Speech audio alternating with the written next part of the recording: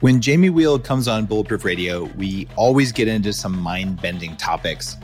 And that's why our interview about hedonic engineering ended up being a multi-episode mini-series for you, because it was more than would fit in one episode or fit in your head all at one time. We pull apart his book, Recapture the Rapture, rethinking God, sex, and death in a world that's lost its mind.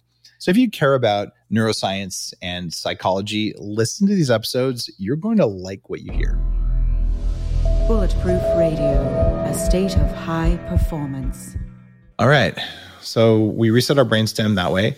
Or no, that was still getting out of beta. And what's the brainstem reset part of the recipe? Well, that is just a seeming correlate, right? Because Okay. if you look at the benefits, when folks have been looking, and there's been more and more research in the last few years on both ketamine, nitrous oxide, but also trans TLNS. So trans TDCS? No, it's translingual, like the tongue printer translingual things? neurostimulation. Yeah, that is. Where can you do that? I've been wanting that for a long time. Vancouver. Our buddy Ryan Darcy is one of Canada's top TBI neuroscientists, and they are running the phase 3 clinical trials on the PONS device. And it is Sweet. a tongue paddle, and you put it on your tongue because the tongue goes straight to your cranial nerves, of which there's 10. And basically what they found, they started the trial is for ALS, so literally like neurodegenerative stuff. But then they also started using it for traumatic brain injuries. And then they started using it for performance enhancing. And what Darcy found was he's like, oh, that stimulation, even if you're like targeting the trigeminal nerve or something really specific for a very focused intervention, you get a global system reset of the brainstem. Just, of all the things. And he said it's equivalent to a glitchy computer and you hitting the power off button and then it coming back neutral and reorganized. That's cool. We found some frequencies that we use to do something similar going with electricity on the head. If you play the right frequencies, you get a kind of a reboot thing. It's pretty remarkable. Yeah. But I'm going to start licking batteries at home. There you go. It's a scattershot approach, but it's fun while it lasts. But this is for like, okay, let's go to a Vancouver-based tongue neuroscientist or a crazy place in Seattle. What do normal people do to reset their brainstem? Well, I mean, the interesting thing is that both ketamine and nitrous oxide also do that.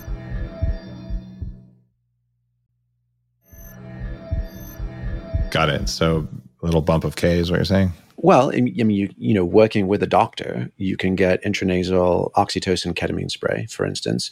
In fact, we can back it all off. So I wrote these protocols stripped of an actual how-to, because the actual how-to is just scandalous. So, but you're going to have to tell it here, my friend. I totally will. I've been itching to. I feel like I'm like a leprechaun, and someone just needs to ask me the appropriate question. But basically, that idea of like, oh, we've got how do you get into delta? How do you reset your brainstem? And those two things often are paired, right? You in a brainstem reset. You often have that experience of delta waves activity.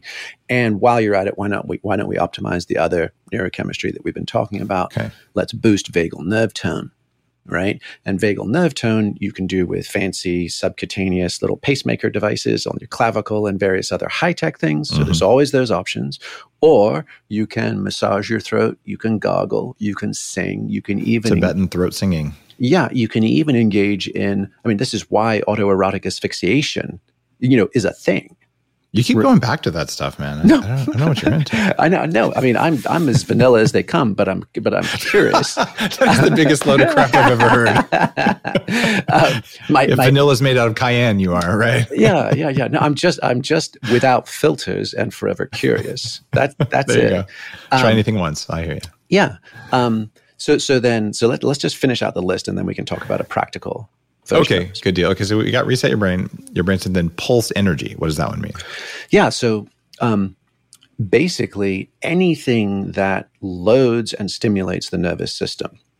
So it could be it could be electricity, DC or AC. It could be percussive vibration, like a Theragun or something like that. It could Except the Theragun's noisy and hurts. That's like the lowest end of all the massage percussion devices out there. The first Hyperice, that thing kicks ass. The first version of the Theragun sucked, and I told them, I was like, guys, this looks like like a Sawzall fucked a tennis ball. Like, are you guys kidding me? Like, this is the opposite of relaxing. But their new one is badass, and it's super powerful and quiet. I've not had good experiences with the new one. Really? Mostly bruises and unpleasantness. My kids won't let me use that one on them, so I gave it away. But we have several other brands that we've had good results with. Yeah. So basically any of those things you can throw in magnetic stimulation, you could throw in ultrasound, and you can also throw in any form of sensory stimulation. Maybe light therapy that pulses. What could that? Yeah, I mean, quite possibly, right? Well, that's one of my companies, True Light. We do that, and you put that over your gut or your heart, and you feel it. There's definitely energy pulsing there when you do that. Whole body vibration, certainly. That's one of the things I've been doing for 10 years. And probably just jumping up and down for a while, like doing a bunch of squats is going to do something here, right? Yep. And then also pain, and then also orgasm. So you're like, okay, so that's a wide spectrum of things to do to both load and then pulse signal through an attuned and primed nervous system, which tends to show up in two ways. At the bodily level, it shows up as, it's sending signals back and forth. So there's a degree of kind of, nerve communication and conductivity, and potentially, and this is TBD on the confirming the research, but increased myelination. You're just signaling ping-ack, back and forth between more of yourself at higher voltage than you would typically. And that energy from a subjective perspective almost always includes information. It's not a content neutral state. So you're loading that system. You're creating a peak experience that you send through your body and brain, and it lights up your body and brain. And there is a narrative. There's impressions, there's stories, there's characters, there's insights, there's whatever else would be the interior content that is often profoundly valuable and meaningful and very different than our monophasic waking state, tired, wired, and stressed, stuck in my ego stories. Okay. I like that. And pulsing energy, there's so many different ways to do it. So it's hard to say one thing, but that was a pretty good exhaustive list. I hope, actually there will be a transcript for people listening. We'll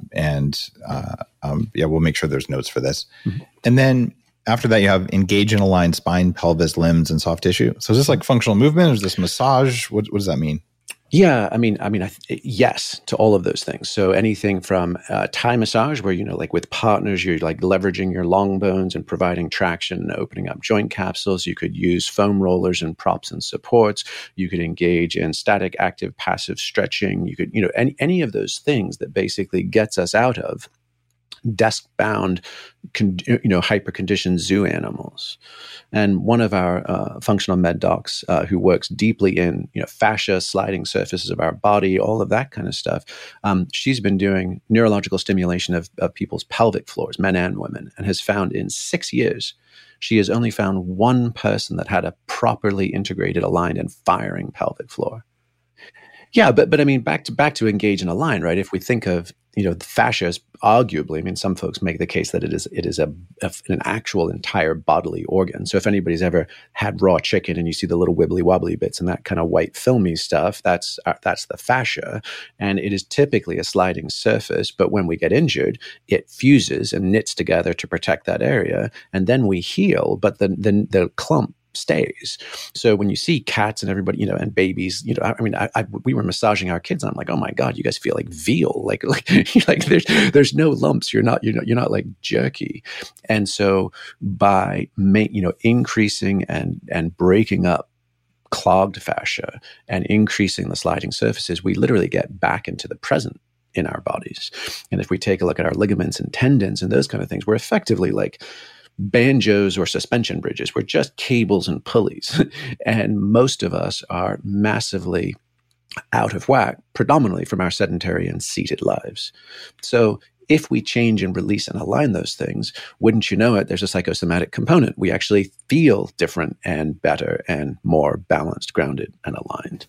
And if this sounds, shocking or unusual, pretty much every every one of the ancient traditions I've done work in, whether it's shamanism or yoga, stuff at Tibetan monasteries, how you set alignment there is electrical stuff that flies up your spine. And if it's off, a really good master is going to sit there and say, no, pull your ribs in a quarter inch. And like they're going to move you so you can have a certain experience. And as a Westerner growing up, I would have thought that was all complete garbage. It's just, they all do it, even if they don't know each other, and they have for thousands of years, I think because it works. Mm-hmm. Okay. And there's two more that run there. Breathe in deliberate patterns, which we've talked about. Mm-hmm. Then play powerful music. And we've talked about that to a certain extent, like holotropic breathing, movie soundtrack music, powerful, evocative, rave, any kind of particular powerful music that's best. Well, I mean, obviously stuff you like to listen to, but I would say that polyrhythmic and syncopated is especially good. So the same way you talked about that Russian electrical stim, like distracting part of your brain with another part. So if you have jiggy beats, right, where you've got different musical parts doing different things together, such that it occupies your conscious processing and drops you into trance state. There's a reason that the Grateful Dead had 2 drummers and a 6-string bass player for their rhythm section, right? Because then everything that happened on top of it, it was so much going on that under the influence of psychedelics and dancing, right?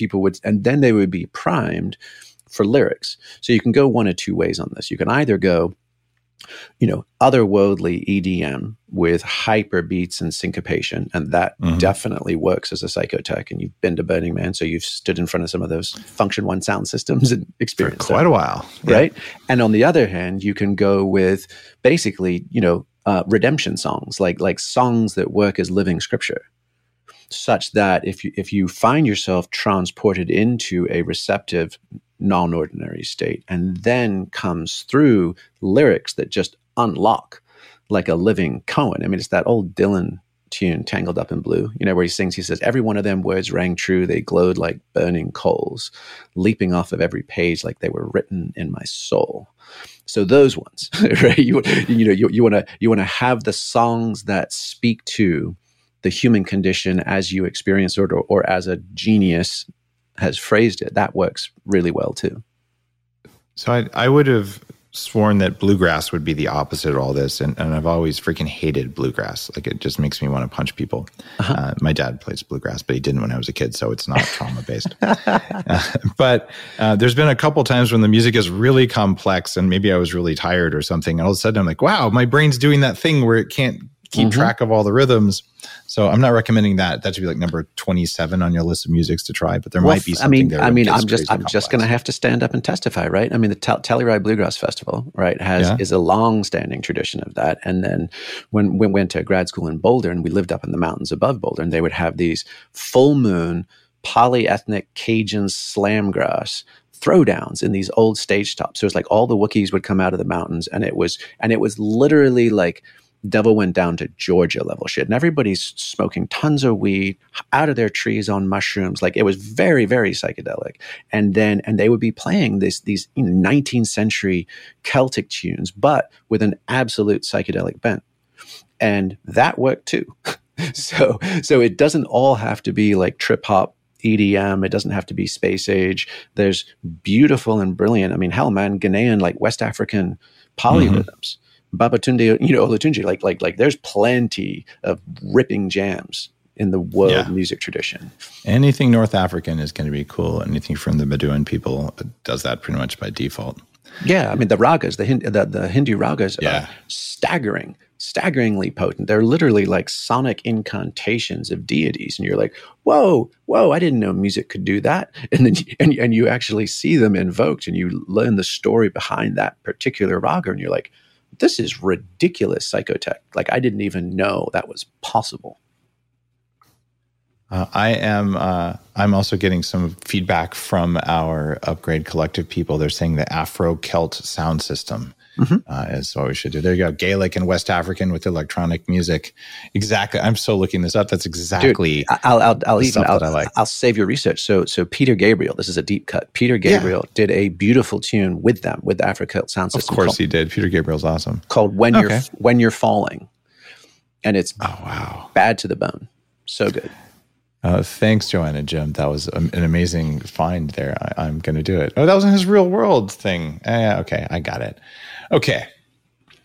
So now we've got all of our 9 points, and we've talked, basically you should be having some kinky sex with electricity on your tongue, doing nitrous K, getting a spanking, listening to music, and aligning your spine while pulsing your energy and getting out of beta waves and taking a bong hit.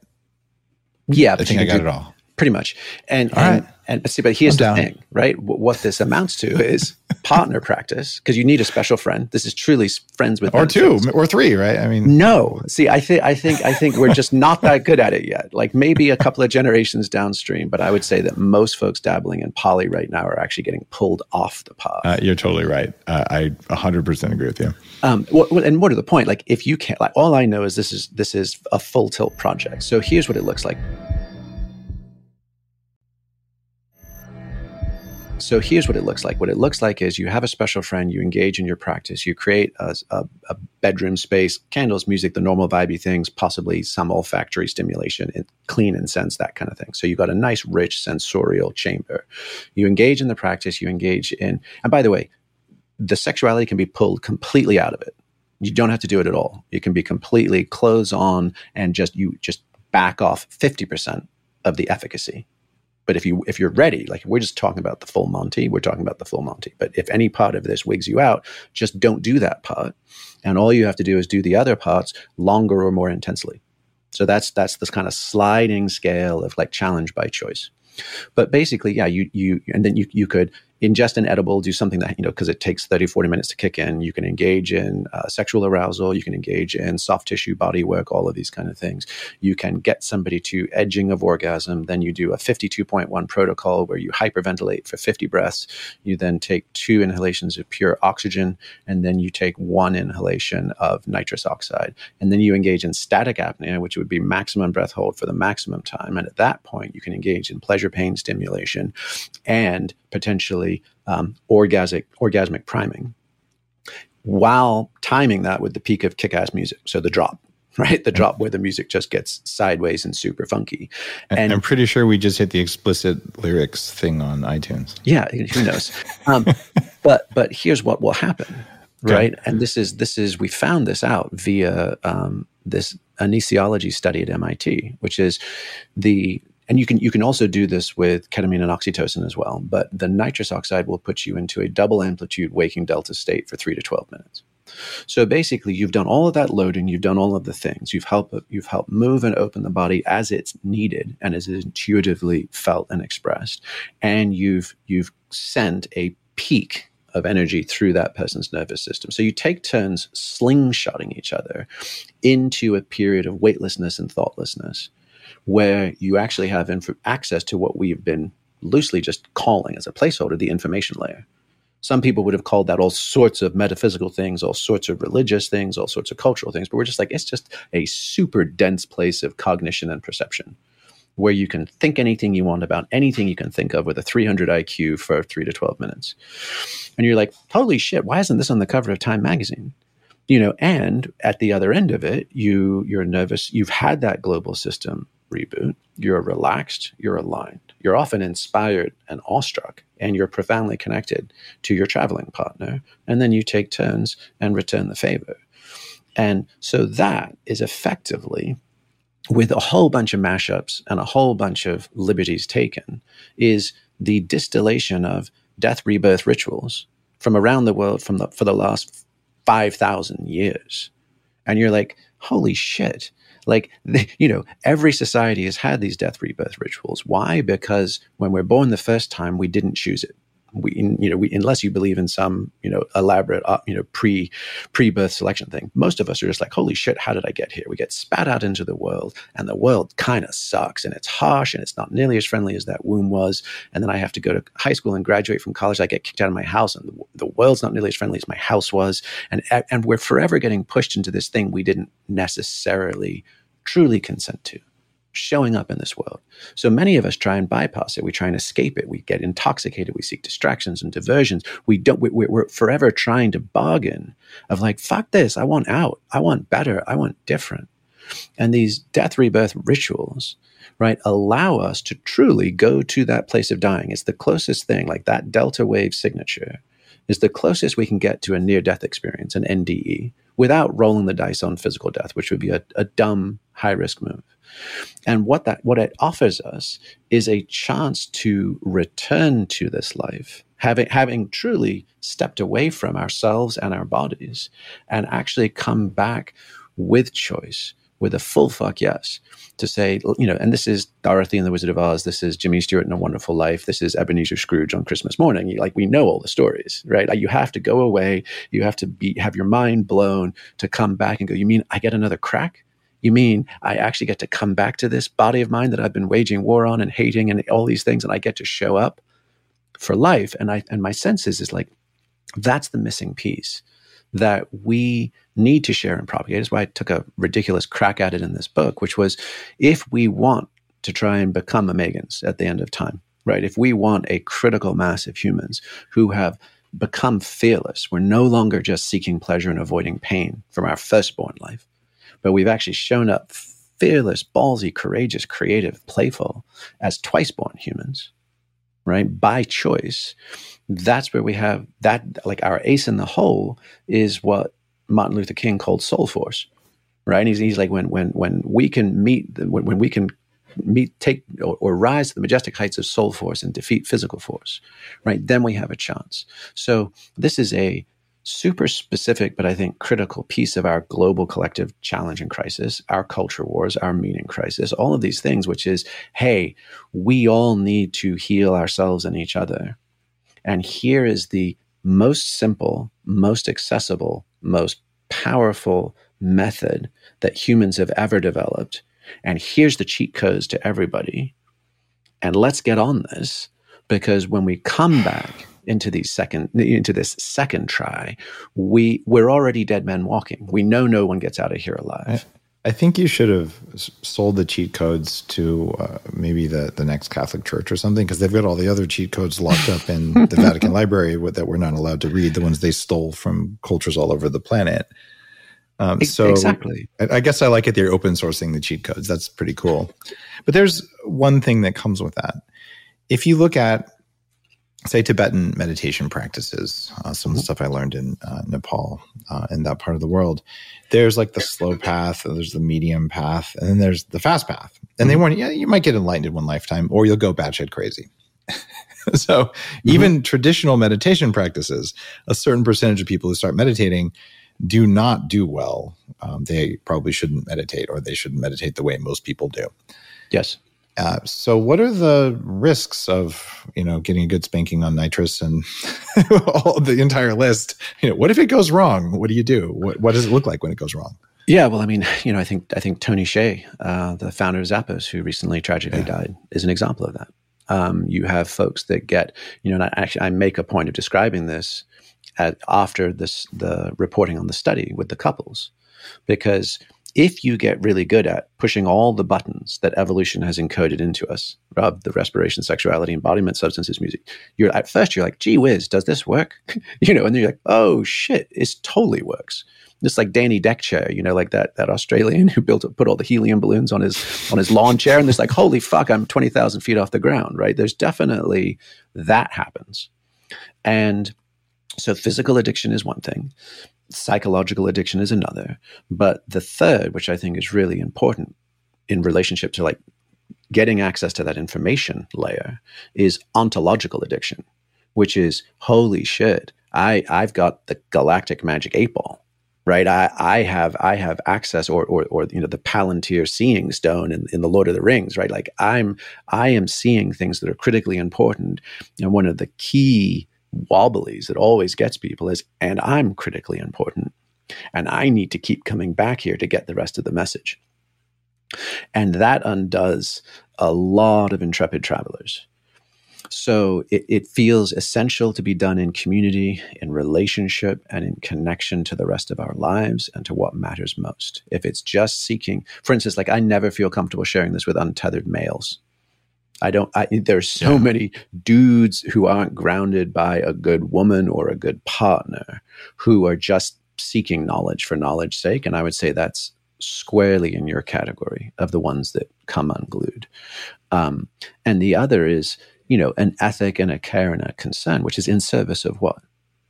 Because it's so easy. Like, the pretty lights are so stunning and so endlessly diverting that it's incredibly tempting to forget what we came for. It's sort of like, it's like the party at the end of time is almost like, and Burning Man's a good example, right? You could make a case, right? That it's got all the things and it is the baddest ass throwdown possible. But actually that raucous, ecstatic, celebratory side of it is a symptom. It's not the point. The point is opening up portals in non-ordinary consciousness and awareness that allow us to remember what we forgot and allow us to heal and integrate and allow us to connect. And if you get sidetracked by the carnival, then you just spin off into the hell realms of sensation seeking. And then we just become lizard brain fuck monkeys. That I'm happy you said that. There's just about everything that is on the list can be addictive in and of itself. And when the internet first was, at least, well, not first built at the very, very early days, but before there was a web browser, man, I was seriously addicted. Like, I would go through withdrawal when email went down, which happened like every 20 minutes. And there was a time when I got really stressed because I didn't know everything on the internet. Because there was a time when you could know every website. It was pretty amazing. And then all of a sudden I was stressed for like 2 years. I'm like, oh my God, there's so much. How will I ever keep up? Right. And that's that ring of power thing. And I understand that information addiction. Paulo Coelho, whose name I also always say wrong, but amazing. Coelho, really amazing author. He wrote a book called 11 Minutes, which is about basically addiction to BDSM. Oh, no way. Yeah, something like 30 books, but I think I have the name of it right. I read it years ago, but it's about a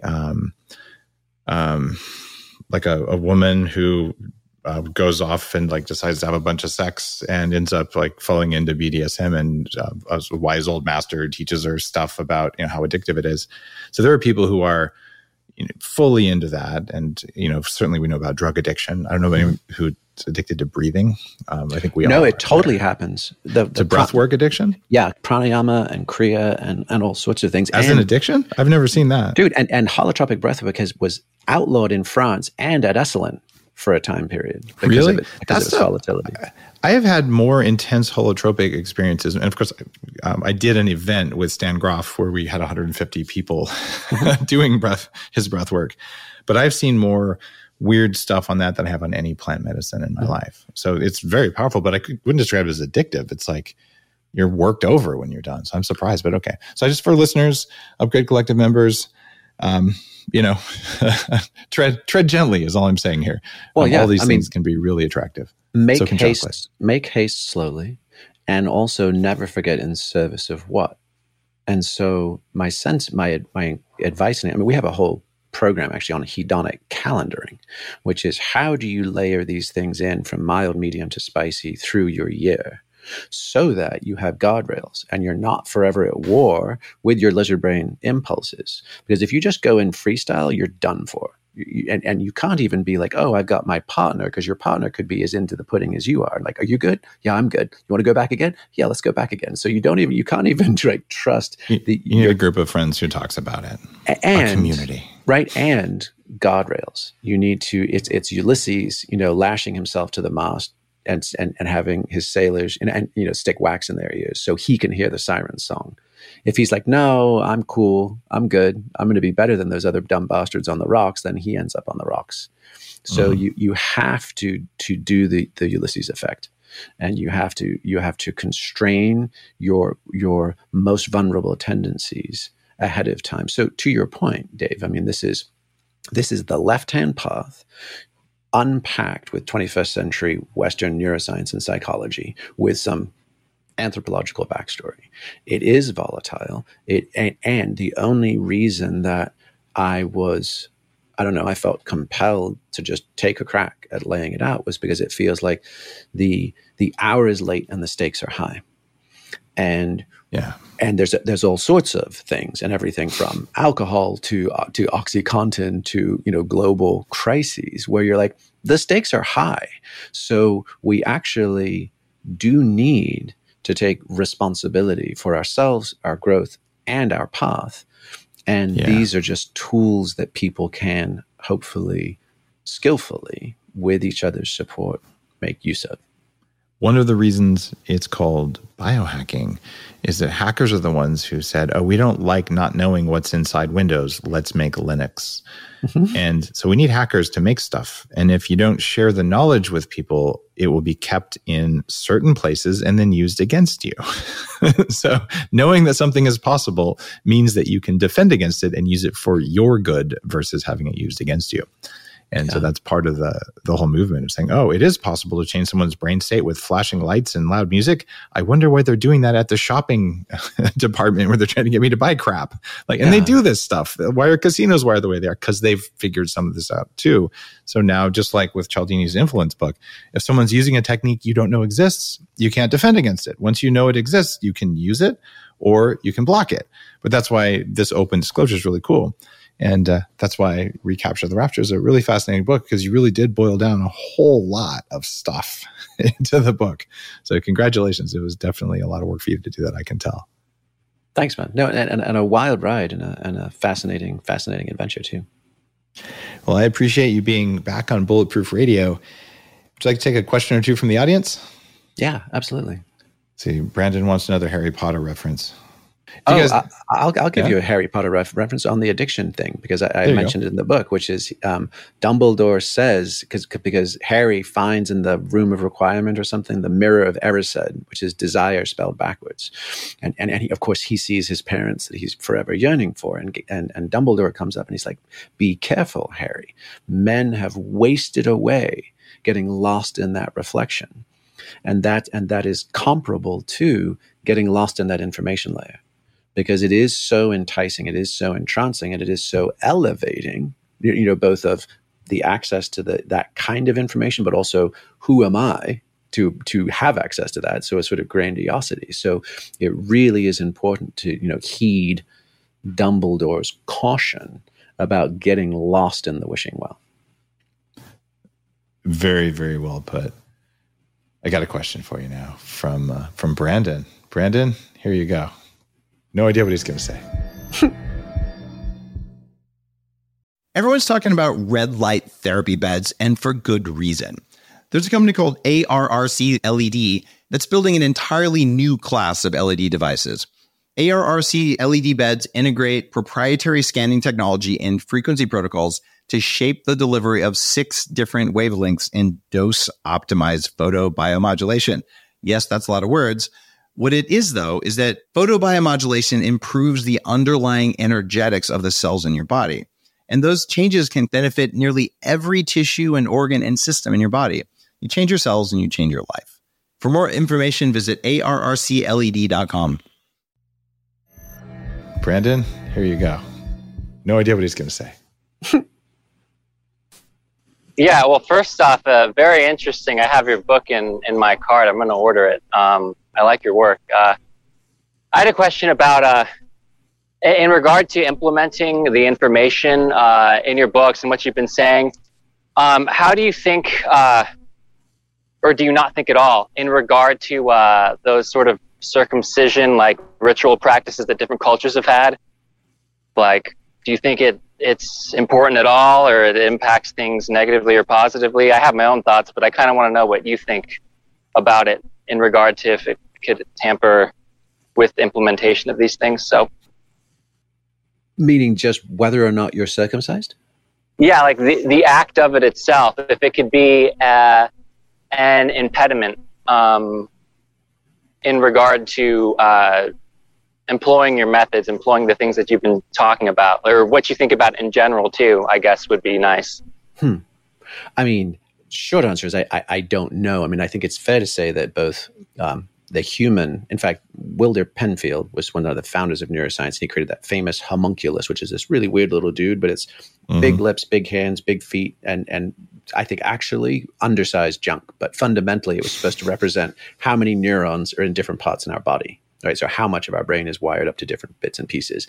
And a female clitoris has 8,000 nerve endings. The glands of a male penis has 7,000. So it's overwhelmingly the most concentrated place. So of course we want to put our most electric bits together. And any efforts in childhood or puberty or anything else that surgically alter that are both going to have an impact of some kind and may also have some impact of trauma, depending on how lovingly it's held or how consciously it's processed. Beyond that, I don't know. And my sense is regardless of where anybody is personally, I'm sure your body is beautiful and perfect and functional exactly as it is, and we're all making the most of what we have. Brandon, hopefully that was helpful. When you get into really historical stuff, I have no idea if this is going to make it in the final edits. This is why being a live audience is fun. If you look way back, like into the Egyptian stuff, cult of Mithras that came after that. So you guys never talk about this on the air because most people don't know about it. Let's do Mithras. Well, there's also, there were temples where you'd go, where there were sacred prostitutes, and you'd go to a temple full of women specifically to have sex to go meet God. And because one of the different, there are many different types of temples to different gods, but yeah, they've been doing that for a very long time, and they've taken it out of polite society. But it seems like that's one of the ways that they were getting in touch with this going back thousands of years ago. And you get into the Mithras stuff. And what do you know about Mithras? I'm guessing you've probably looked into it quite a bit, given where your book ended up. Yeah, I mean, just overwhelming overlaps with the Nazarene, right? I mean, solar cults, sacrificial gods, all of those things. I think even to the point of his birth being in a manger and being attended by wise men who gave him gifts, around December the 25th, right? So yeah, it was pretty much, let's just say that Christianity pretty much knocked off Mithras as far as we can tell. If you guys don't believe me, Mithras, just Google it. It's overwhelmingly obvious. But it went away, like all religions do eventually, unless they become systematized. Yeah. Brandon, gold star for the most tangential question I think I've ever received on a podcast. But I'm gold star. All right. I look at where ritual comes from and some of what I do and all that, and you've gone way deeper on that than I have. But you look at how we create cults, which is part of the book, and this is mostly for the Upgrade Collective listeners. We didn't get into that just because of time, but you talk about crazy cult building and things like that. So when you read the book, you'll figure that out too, and you can tell when people are trying to draw you into cults. I'll also tell you guys that I am not using any of those techniques with you. So who's our out community? Like, who are the people we're against? There aren't any, right? Except for maybe vegans, just because they deserve it. I'm kidding. We're not even against those guys. We're actually going to help them, right? That's what's different, okay? Because when you have a movement and a community, you don't have to have an enemy, right? But that's one of the things that bad cults will do. So you'll learn about this in the book, and it's pretty cool stuff. So just kudos and thanks for writing a good one. Oh, yeah, my pleasure, and I'm super glad to get to kick it around with you because you know where all the Easter eggs connect. At least I hope I do. And if there's some I don't know, maybe you know and you'll tell me. I do have one more thing, if you have time for it. You said that there were some things you wanted to ask me about.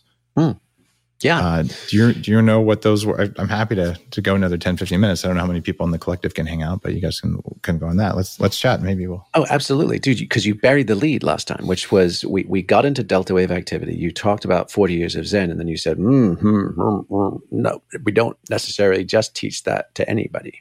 So that is such a fun neck of the woods. So what is your understanding of delta wave activity? What have your experiences been, both within your own work, but then also, the backstory to MK Ultra and all the other places it bubbled up, and talk to me. So I'd love to just hear your side of that. This is so when we talk about brain states, it's really easy to simplify, kind of like you say protein, right? Well, what kind of protein? Was it spider venom? That might do something a little bit different than some other kind of protein. So when you talk about delta waves, well, which of them are we talking about, right? And when you get into the very, very, very ones, like one wave every 10 seconds, there's a bunch of foundational, fundamental work to be done there around slow cortical potential, which is technically delta, or you call it very, very, very slow delta. And we actually do some of that training at 40 Years of Zen, which can probably permanently, at least for long periods of time, increase the voltage in your brain. Like your cortical potential goes up, which is really cool. That's part of the performance enhancement stage of 40 Years of Zen. And then when you look at delta, you look at where in the brain it's occurring, and not just hemispherical, but specific small areas in the brain using like a 24-channel system. And then you can also train it at certain frequencies that I'm not going to disclose here because, frankly, they're dangerous. But they're frequencies that give you probably way more abilities than you should have. And the people I know who've done that kind of training, not including me, pretty much go in one of two directions. They're either like walking enlightened angel people, or they're Darth Vaders. Mm-hmm. And I know one person who was probably already a sociopath who did it, and is now absolutely definitely a sociopath. And you're like, man, it's that, it'll make you more of what you are. That old book that you might have seen. It was Ever So Much More So Spray. You ever see that book? No. It's a young kid's book about a traveling salesman who has this can of Ever So Much More So spray, and you spray it on anything and it makes it more of what it is. So you spray it on a hinge, and either it becomes noisier or the door closes more quickly, depending on how you look at it. Right? Okay, so dude, I mean, yes, I completely agree. Like any of these experiences that offer that true kind of white light reset, if they don't crack you open with tears of gratitude and an expanded heart, you're pretty much a sociopath. And so it's either like Bodhisattva or Sith Lord seem like the only forks in the road as you take it down to this level. And the techniques for brainwashing are indistinguishable from the techniques for alchemy. Right. That's the problem here. Even some of the drugs, I'm not sure so much ketamine, but LSD and mushrooms and all, they make you more suggestible. So who are you doing it with? That might matter greatly. Okay. Just saying. So I'm a little concerned about people who rely on those. What skill sets were you? So keep the frequency specifics under wraps, but what were the skill sets? Because obviously in the MK Ultra era, they were talking about telekinesis, psi capacities, a bunch of different things. And that was always in the men who stare at goats bucket. All of the yogic cities, SIDHIS, live down in that region in association with other brainwaves at higher frequencies. So it's about knowing the combinations, right? And just I've committed, I'm not training people on the low stuff because of that. But I can tell you when I wire up someone who comes in and says, my life is like this, I'm like, yep, that person has high delta in those ranges. And magically they do. I don't know why, but things just always work out for me. And they pull up on their private jet. And you're like, and your parents didn't buy that for you? Oh, no. Those kind of people. Yes. So, yeah. I just went surfing at Kelly Slater's Surf Ranch with one of those guys. Nice. Just forever bumbling through his life in the groove. Yeah, and everything just lines up everywhere they go. There are people like that, and there are techniques to learn that. Okay, so now let's get beyond the sort of reductionist materialist description of we're just slinging delta wave frequencies in the conversation. Why? What is your working model as to what you think is happening in those states? Where are they accessing, or what capacities are they bringing online, or where are they smuggling in the juju from? I don't know that I know where. What I do know is that a lot of the brainwaves we have are riding on other brainwaves, and there's interactions, like field level interactions, that we don't quite understand yet. So I would say that's dealing into the realm of why is it there? I don't know, but just like you look at something like gamma isn't actually a brain frequency. This is a very fast frequency. It rides on lower frequencies. So you have to have a lower frequency, and then it vibrates a little bit, right? And it's probably fractal, and there's octaves of all these things going on. And I don't know that we have enough machine learning capacity to figure all that out, but people are working on it really quickly, like Brian, who you talked about from Kernel. And we may we may discover some really scary stuff when we do enough machine learning on brainwaves. And I'm actually concerned about that because, there's some stuff in there that normally takes a lifetime to tap into. And I don't know what I would do if I had a wizard's powers when I was 16 years old, but it probably wouldn't have been very nice. So there's that. With great power comes great responsibility. And that's, those are the brainwave states where there's great power. They're also the ones that are foundational in driving most of your body rhythms. So you trash someone's delta, it could really be disruptive and ungrounding and break a lot of stuff.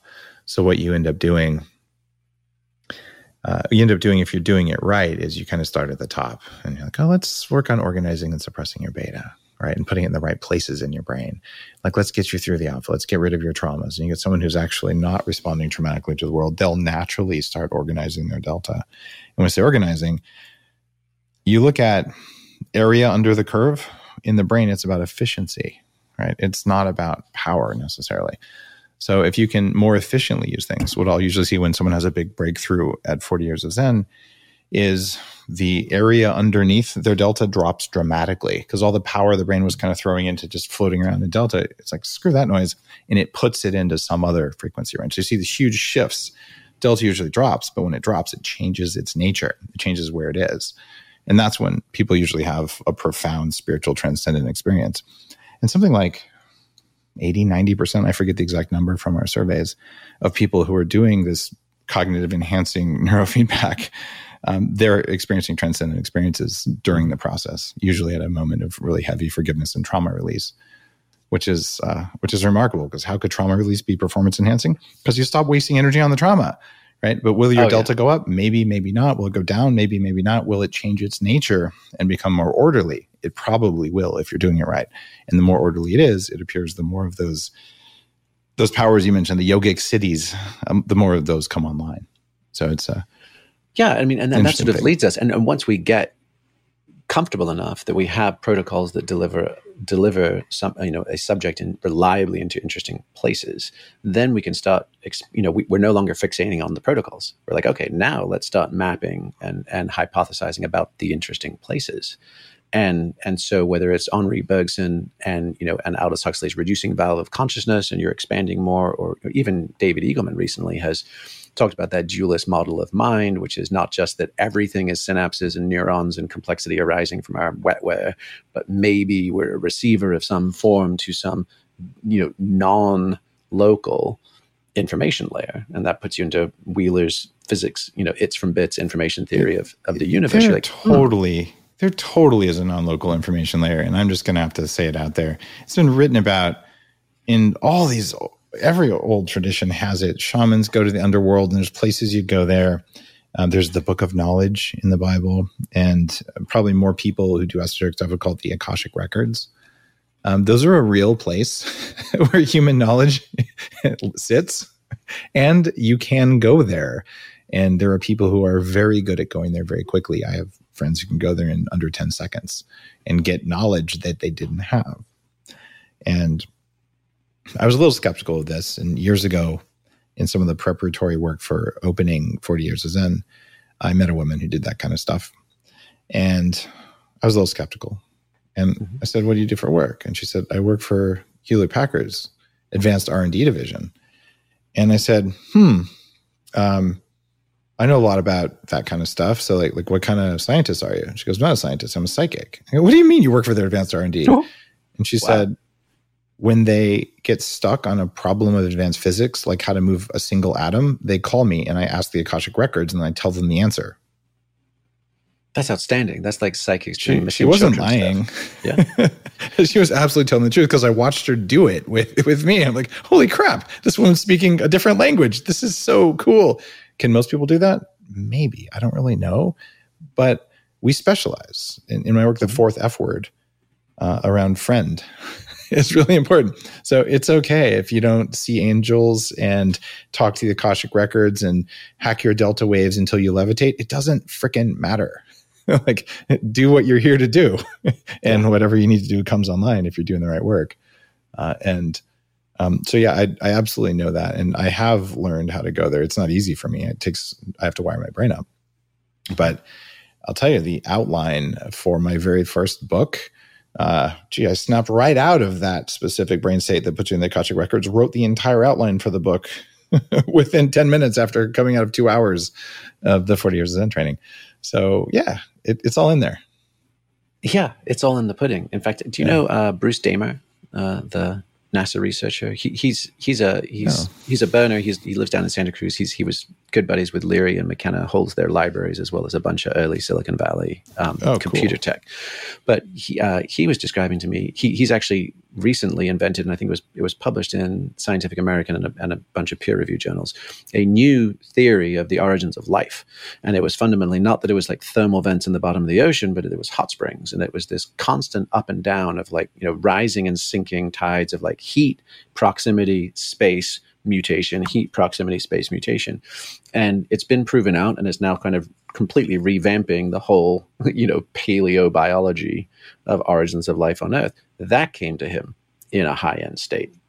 And he was basically shown the nature of reality. And it was like this interactive experience with Socratic questions. So he got this full Gestalt hit, comes back, speaks to his research partner, and he's like, fucking hell, this seems like a ridiculous hypothesis. How will we ever find out? And then 6 months later, an Australian team reaches out on professional bulletin boards like, we've just discovered proof and evidence of the very thing that you just put out a bulletin on and said you were looking for. And then they looped back around, went to Australia, and now they have, conclusive evidence of the very thing that he apprehended in the, quote unquote Akashic field. And you're like, that deserves further inquiry, I think. The same thing, Steve Jobs doing acid, Larry and Sergey doing acid, the founding of, or the discovery of DNA. These are all altered states things. And the people who are envisioning the future and doing what the Aboriginals call dreaming the future, they're actually doing that. And you can tap into it in certain altered states, sometimes with drugs and medicines, sometimes with drumming, sometimes with breathing, probably with all the stuff we just talked about, certainly with certain precise states in the brain. Yep, it's doable. And it's maybe not something everyone's ever going to do, and maybe something everyone shouldn't always do. But the fact that it's possible deserves scientific inquiry free of shame and judgment, like it's mostly had for the last 50 or 60 years. Yeah, well, I think that would be the next Copernican revolution, right? Is that we realize we're not just our meat suits and our egoic identities, and that we're forever potentially, this is all hypothetical, but if we could come up with a functioning and interactive model that people could effectively upload as new software, that would be comparable to hominids discovering language. Because before we had language, we were still monkeys. We still had to get glucose to the brain. We still had to avoid sharp fangs and big drops. So our meat suits were unchanged. But then we discovered linguistics, and we had abstraction and time sense and awe and philosophy and technology and science, and all the things were built on linguistics. And then what would happen if we then uploaded whatever you want to call it, informatics? Like how do we actually plug into the noosphere intentionally? And how do we harvest the information we gain from there, not just the occasional genius who stumbled their way in or hacked their way in, but all of us everywhere? What would that look like? Probably something better than we have now. But then again, that's a low bar, right? Well, I mean, the Kardashians is canceled, right? So we've got to come up with something better. All right. Maybe it'll be Fear Factor 2. Can't wait. All right. Thanks, Jamie. Thank you, Upgrade Collective, for being in this audience for a relatively long, but hopefully engaging and fun edition of Bulletproof Radio. I'll see you all on one coming up here. Jamie, we'll probably cut this into a couple of pieces too. You'll just be monopolizing the show for a while. Look what you did.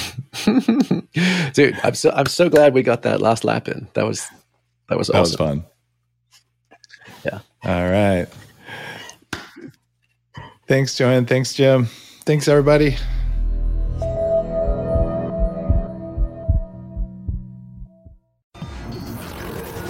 The Human Upgrade, formerly Bulletproof Radio, was created and is hosted by Dave Asprey.